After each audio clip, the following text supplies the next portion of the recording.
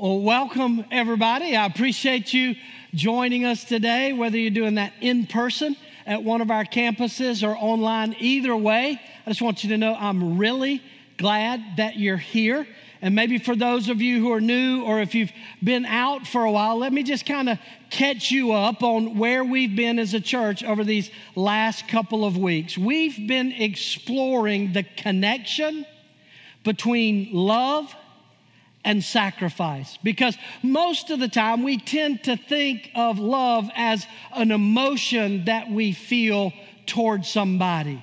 But what we've been discovering is that love is so much more than an emotion we feel. Love is less about how we feel towards someone and really more about what we are willing to do for someone. That the essence of love at its heart, is a willingness to sacrificially put the needs of another ahead of our own. Let me say that again. Love at its heart is a willingness to sacrificially put the needs of another ahead of your own. And the reason that I know that that is what love is because that's how Jesus defined love. In fact, notice these words of Jesus from our theme verse in this series, John chapter 15, verse 13. Look at what Jesus says. There is no greater love than to lay down one's life for one's friends. And for Jesus, this was not just some declaration of how he felt about us, but it was a commitment of what he was willing to do for us. In fact, just a few hours after making that statement, Jesus would literally sacrifice his life because of his love for us. And so because of that, for those of us who are Christ followers, and I'm not assuming everyone listening to me is a Christ follower, but for those of us who are, that means our lives are to be marked by love. That's what makes us different from the world around us, that we are marked by love. And so because of that, sacrificial service to the needs of others has to be an essential part of who we are and the way that we live our lives. Now, I think most of us would agree with that in theory. The problem is it's just real difficult to live that out in our overcrowded, busy daily lives. We want to serve, we want to help, but it's just easier to make excuses, or sometimes it's just easier to feel like we're not qualified, or we'll get in there and we'll mess it up if we try to help others. But you know, one of the biggest barriers to sacrificially serving others is? One of the biggest barriers to meeting the needs of others is when your life has been turned upside down by uncertainty. When you're going through your own difficulties, when you're dealing with your own struggles. It's hard to think about meeting other people's needs when you have unmet needs yourself.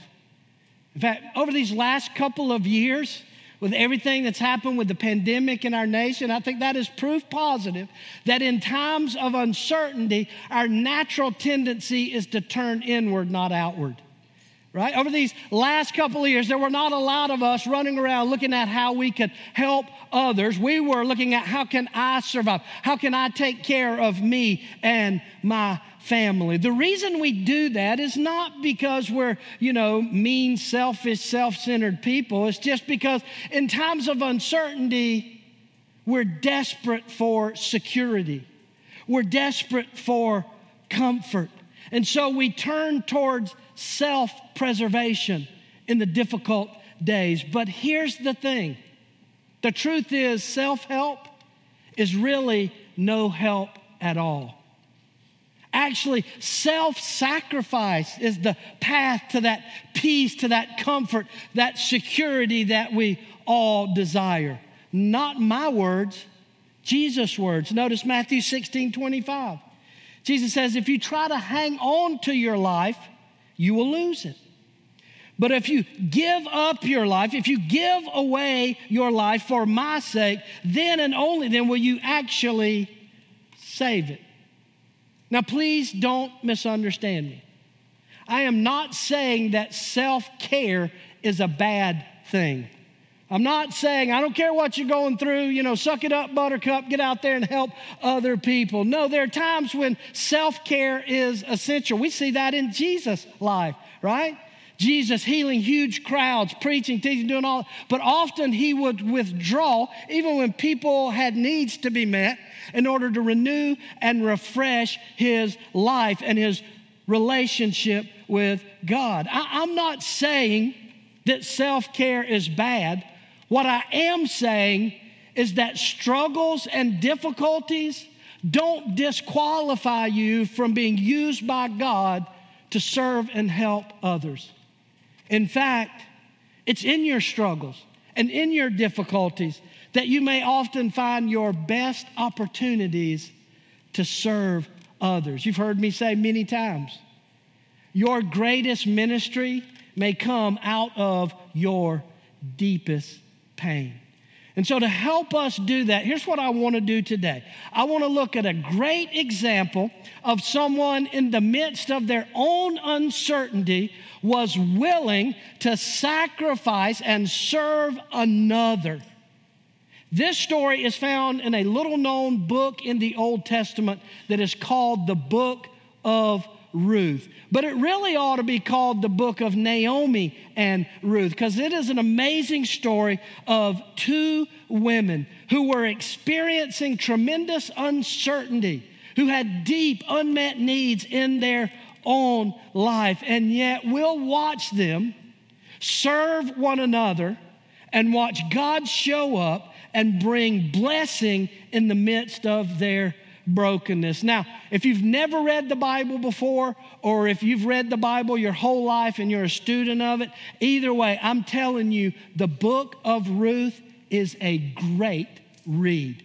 It's a phenomenal book. It's a beautiful love story. It's got drama. It's got plot twist. It's way better than The Notebook, ladies. It is a phenomenal love story. And it's only 4 chapters long.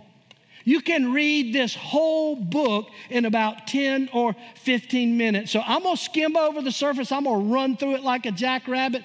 But I want you to take some time this week, find a Bible or a Bible app, and dig into this phenomenal story of finding blessing in the brokenness of our lives. Because these two ladies, in doing that and sacrificially serving, will find not only do they end up getting their needs met, but they actually end up being a part of a much bigger God story. So 5 things we learn from Ruth and Naomi about finding blessing in the brokenness. Let's jump in. Number 1, the first thing I have to do is to commit to focusing on others.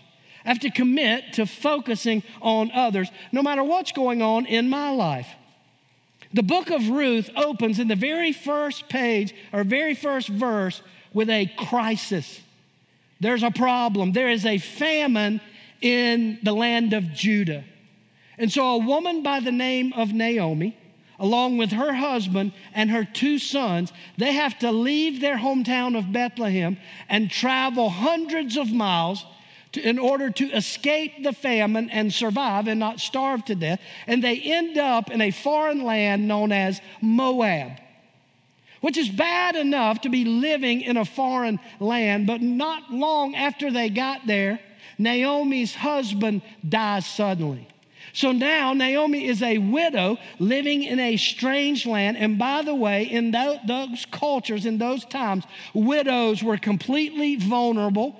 There was not a social safety support net. There was no, food stamps. There was no social security. There was no insurance, and they couldn't work. And so that they were completely upended when they lost their husband. And so that's bad enough. But then Naomi's 2 sons end up marrying Moabite women. Not ideal for a Jewish mother to have her sons marry outside of the culture and the faith. And then when things can't get worse, both of her sons die suddenly. So now she's in a foreign land, no husband, both her sons are dead, and all she's got are these two young Moabite widows who are now vulnerable, destitute, and struggling. There's a ton of uncertainty there.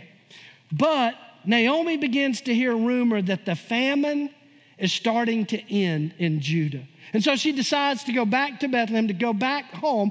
And both of these widowed daughter-in-laws say, well, we probably should go with you. We should all stick together because we're all in bad shape. And Naomi, focusing on their needs over her own, says to them, no, you need to stay here in your homeland.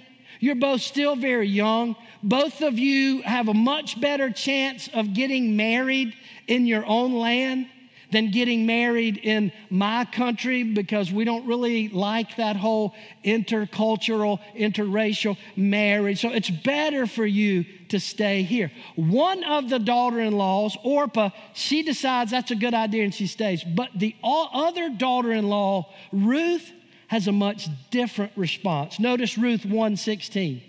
But Ruth replied, she's talking to Naomi, don't urge me to leave you or to turn back from you. Where you go, I will go. And where you stay, I will stay. Your people will be my people, and your God, my God. What a beautiful picture of love, a commitment. Some of you are familiar with that verse. You've heard it before, probably at a wedding ceremony, because this verse is often quoted within wedding ceremonies because it's a beautiful picture of love and commitment. But think about it from Ruth's standpoint, right? She's committing to an unknown, more difficult, more uncertain life, but she recognizes that Naomi probably needs her because she's got no one else. Can I just tell you, one of the hardest things to do when you're struggling, one of the hardest things to do in your own pain is to notice the pain and the needs of others. And yet, it is the key to finding God's blessings. And the reason I know that is not just because I've read the book of Ruth. It's because I've experienced in the reality of my life's journey. And please don't hear what I'm not saying. I'm not saying in your pain, I'm not minimizing it. I'm not saying, look, suck it up, buttercup, quit feeling sorry for yourself and get out there and help others.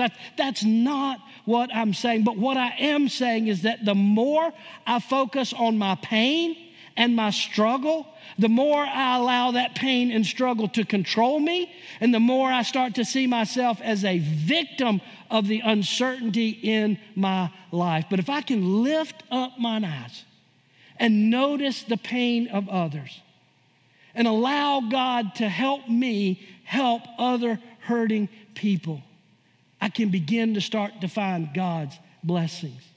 Number two, not only do we need to commit to focusing on others, but we also have to trust God's timing. We have to trust God's timing. Serving others in the midst of your own uncertainty is not some magic spiritual formula that's going to bring immediate relief to your pain and struggle. It is only the first step. All your pain's not going to go away. Everything's not going to be roses and hunky-dory, but at least you're taking that first step. I mean, think about it. When Ruth makes this commitment to Naomi, nothing changes in her circumstances, right? She's still just a widow who's hitched her wagon to another widow who have no way to live, no way to support themselves, and no real hope of a brighter future. But here's where it's so cool. As they make their way back to Bethlehem, when they arrive, something really interesting is happening in Bethlehem. Notice Ruth 1:22. It says, so Naomi returned from Moab, accompanied by Ruth the Moabite, her daughter-in-law, arriving in Bethlehem as the barley harvest was beginning. Talk about great timing. The fact that it's the harvest means two things. One, it means the famine really is over. There's food to eat. They're not going to starve to death. And in the nation of Israel, which does not exist in the nation of Moab, but in the nation of Israel, there is a custom that during the harvest season, widows can come into anybody's field and pick up any left behind grain. It was called gleaning. And so wherever the harvest was, they just walked behind the workers. And since wheat or barley, it was harvested by hand. It wasn't the most efficient method, so a lot of stuff would be left in the field. And so widows could come and pick up and have enough food to eat. And we're going to see not only was God meeting that short-term need so that Naomi and Ruth wouldn't starve to death, but as you're going to see as we continue through this story, God is using that blessing to work out a longer-term solution for both of these women. Doesn't happen overnight, but you got to trust God's timing. Pastor and theologian John Piper describes the walk of the believer as less like an interstate highway in Nebraska and more like driving on the Blue Ridge Parkway. Anybody ever driven an interstate in Nebraska? Let me see your hand. Right. It's flat, it's straight, it's smooth, it's a straight shot, right? And sometimes we think, well, if I follow Jesus, shouldn't my life just be a smooth, straight shot right to glory? No. It's more like driving on the Blue Ridge Parkway. Anybody driven on the Blue Ridge Parkway? It's a beautiful drive, but let me tell you, it is a dangerous, curvy, slow, difficult trip, isn't it? There are hairpin turns. There are cliffs with just a tiny little guardrail. There's rock slides. There's bears. There's all kinds of things that can be. In fact, sometimes on the Blue Ridge Parkway, it's so curvy that you have to go the wrong way for a while to be able to go the right way. You ever seen that where you're heading north, but the curve's so sharp you literally have to go south for a couple of miles before you can turn back? That is what the life of following Jesus is like. It's not a smooth path to glory. It's a daily struggle full of great beauty and also full of great difficulties. But here's the thing. God makes sure that we get there eventually. And that's the heart. Not in our time, but His timing is always perfect. Finding blessings in the brokenness, we got to commit to focusing on others. We got to trust God's time. And then third thing, we got to do what we can. I got to do what I can. See, the more you want to experience God's blessings, the more you got to be willing to be faithful to do what you can do. Experiencing God's blessings is not just letting go and letting God. It's not just kicking back in your recliner with your Cheetos and go, okay, God, work it out and I'll be right here when you're done. No, we have to be intentional and active in doing what we can when we can. Now, I want to be really clear here so you're not confused. I am not saying that we should sacrificially serve others so that we can earn God's blessing. It is not a transactional. God's not a vending machine where you put in the right service and the right, religious activity and then all of a sudden you're going to get the goodies. No. It's just being willing to be faithful with the opportunities that God provides us to serve others when He provides them. So that's what Ruth does. She goes out and does the only thing that she can do, and that's try to glean enough grain so that her and Naomi don't starve to death. Little does she know that the field that she just randomly chose to glean in turns out to be a field that belongs to a man by the name of Boaz. And Boaz is not only a wealthy man, but he's a generous and kind man, and he's related to Naomi. He's a part of the family. In fact, Ruth is out there gleaning. Boaz shows up to check on the harvest, and he asks one of his workers, hey, wait a minute. That lady, I've never seen that young lady before. Who is she? And notice their answer, Ruth 2, 6 and 7. The overseer replied, She is the Moabite who came back from Moab with Naomi. She came into the field and has remained here from morning till now, except for a short rest in the shelter. Do you see that?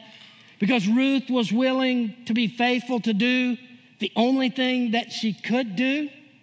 Not only does God meet their need for food to survive, but he makes sure she can glean it in a safe place.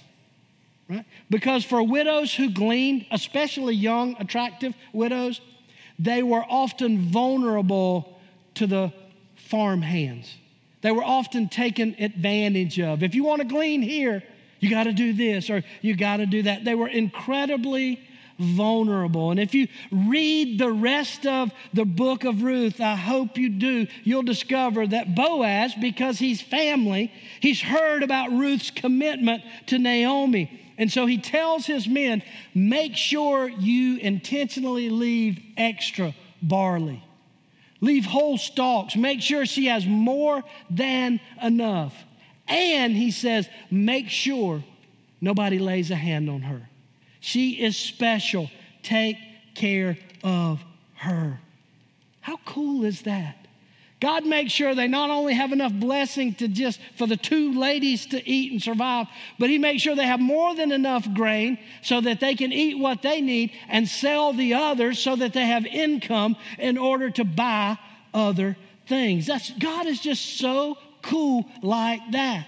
But just when you think that's the extent of God's blessings for Ruth's faithfulness, plot twist, Boaz is single, ladies. He is single. And so as Ruth just keeps showing up, gleaning, being faithful to what she can do, she and Boaz begin to talk and communicate, and they begin to develop a little relationship. Now remember, why did Naomi tell Ruth and the other daughter-in-law stay in Moab? Because the chances of you finding a husband in Judah, slim to none. And because there's been a famine for years, even if you find a man who will marry you, he's probably broke because the economy has tanked. And yet, with God, he is always able to do immeasurably more than we can ever ask or imagine. But it doesn't happen just because we pray or just because we show up to a service and sing hallelujah. It comes from being faithful to do what you can when you can. And not only that, there's a fourth thing we have to do to find blessing in the brokenness. We got to be willing to take a risk.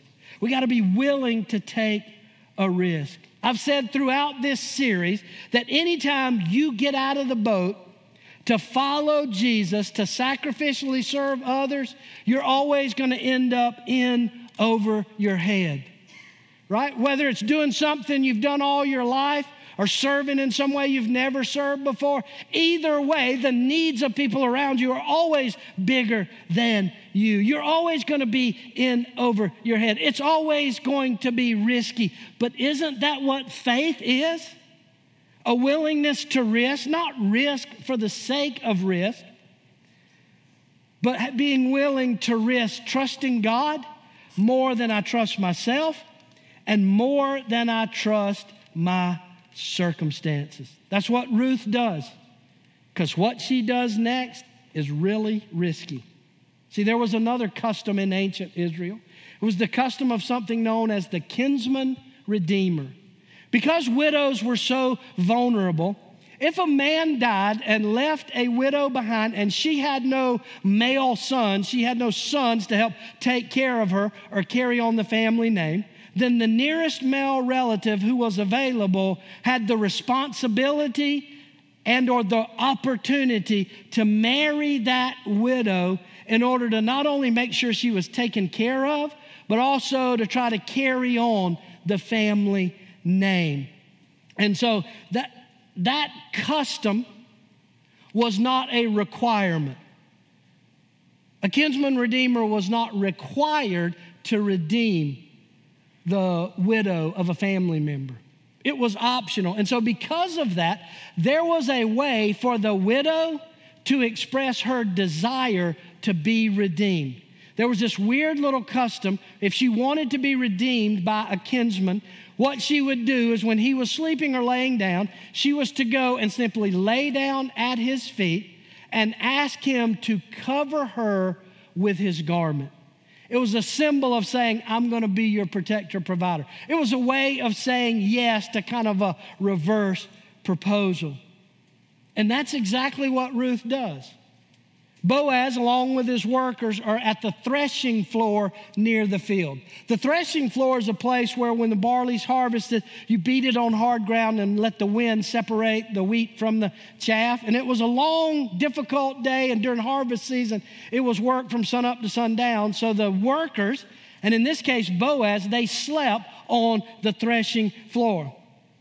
And so Ruth goes and she finds where Boaz is sleeping, and she lays down at his feet. And at some point during the night, something wakes him up, and notice the conversation.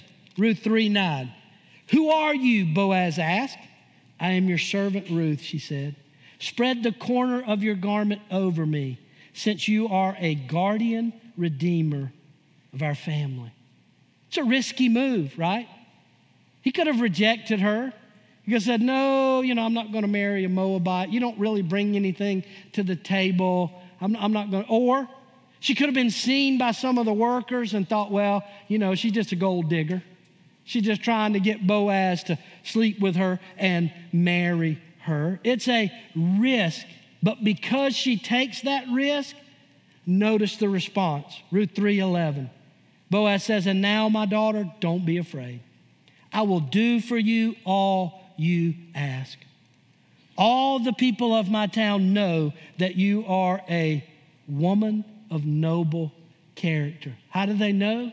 Because she stuck with Naomi, because she showed up in the fields doing what she could. But this is really important. Notice this. For Ruth, this is not some wild shot in the dark risk. This is actually her just following and taking the next step of where she'd been seeing God moving and working in her life, bringing her to Bethlehem, putting her in the right field, connecting her relationally with Boaz. This was just the next logical but risky step to finding God's blessing in the brokenness. And just when you think, wow, what a story. That really is better than The Notebook. She finds this great, kind, wealthy man and happily ever after. What a great story. But just when you think God's done blessing, he takes it to a whole nother level. And that's why the fifth thing we have to do is watch God work. See, because not only does Ruth get a husband who can be a protector, provider for her and her mother-in-law, Naomi, but God also blesses her with one of the greatest blessings in that culture, the birth of a child. Remember, Ruth had been married to Naomi's son in Moab for 10 years and never had a child. In that culture, going childless was never by choice. And so the writer of the book of Ruth wants us to understand that she is barren. She is unable to have children. But look at what happens shortly after she marries Boaz. Ruth 4:13 says, so Boaz took Ruth and she became his wife. And then check it out. The Lord enabled her to conceive, and she gave birth to a son. Isn't that remarkable? A barren widow, a long way from home, who had known nothing but setback after setback, and yet chose to serve others sacrificially, to trust God when it didn't make sense to trust God. And God blesses her with a son. But God's not done. This child, this son, is not just an answer to Ruth and Naomi's prayers, but it turns out this child is part of God's redemptive plan to bring hope to the entire world. Look at Ruth 4, verse 16. Look at what it says about this child. They named this child Obed.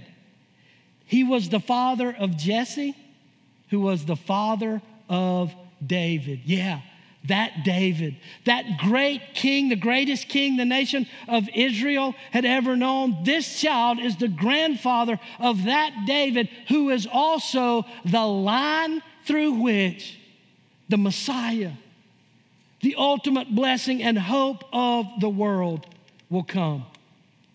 That's the message I want you to take with you today. Your struggle, your difficulty, your pain, it is not meaningless. It's not some isolated issue that you have to deal with alone. It's all part of a much bigger story of hope that God is writing across the pages of your life and across the pages of history. And look, I know that doesn't make the pain go away. And it doesn't fix everything. And it doesn't make you glad that you are going through it or have been through it. But it is enough hope for you to be able to take the next step. To just keep stepping. To just keep trusting God, even when your heart and life are shattered. That is the message of hope. That's where we find the blessing of God in the difficult, dangerous, and twisty road of life He calls us to. But He gets us to glory eventually. And He is faithful. Would you pray with me? I don't really know what you walked in here with today. I don't know your struggle. I don't know your pain. I don't know the uncertainty that surrounds you in your life right now. I'm sorry that you're going through that. And I wish you weren't. But I also want you to know you're not here today by accident. God, because He loves you so much, brought you here so that you could hear this story that reflects His love, not just for widows in the ancient land, but the way that He loves you and the way that He is calling you to follow Him by lifting your eyes, seeing the pain and struggle of others, being faithful to just do what you can when you can, to wait patiently on His timing. Because one day, and I don't know when, one day you'll sit back and you will be amazed at what God has been doing and what He's going to do in your life. He's faithful. He loves you. And you're not alone. Father, help us to recognize that today. Help us to walk in our pain, following you into the life and the homes and the hearts of the broken around us, because we're all broken in different ways. Help us to begin that path of healing in our life and the life of others. Jesus, we cannot do it on our own. We need a supernatural touch from you today. So pour out your Spirit. Move among your people long after we've left these places, so that we will see your faithfulness and give you glory. It's in your name we pray. Amen.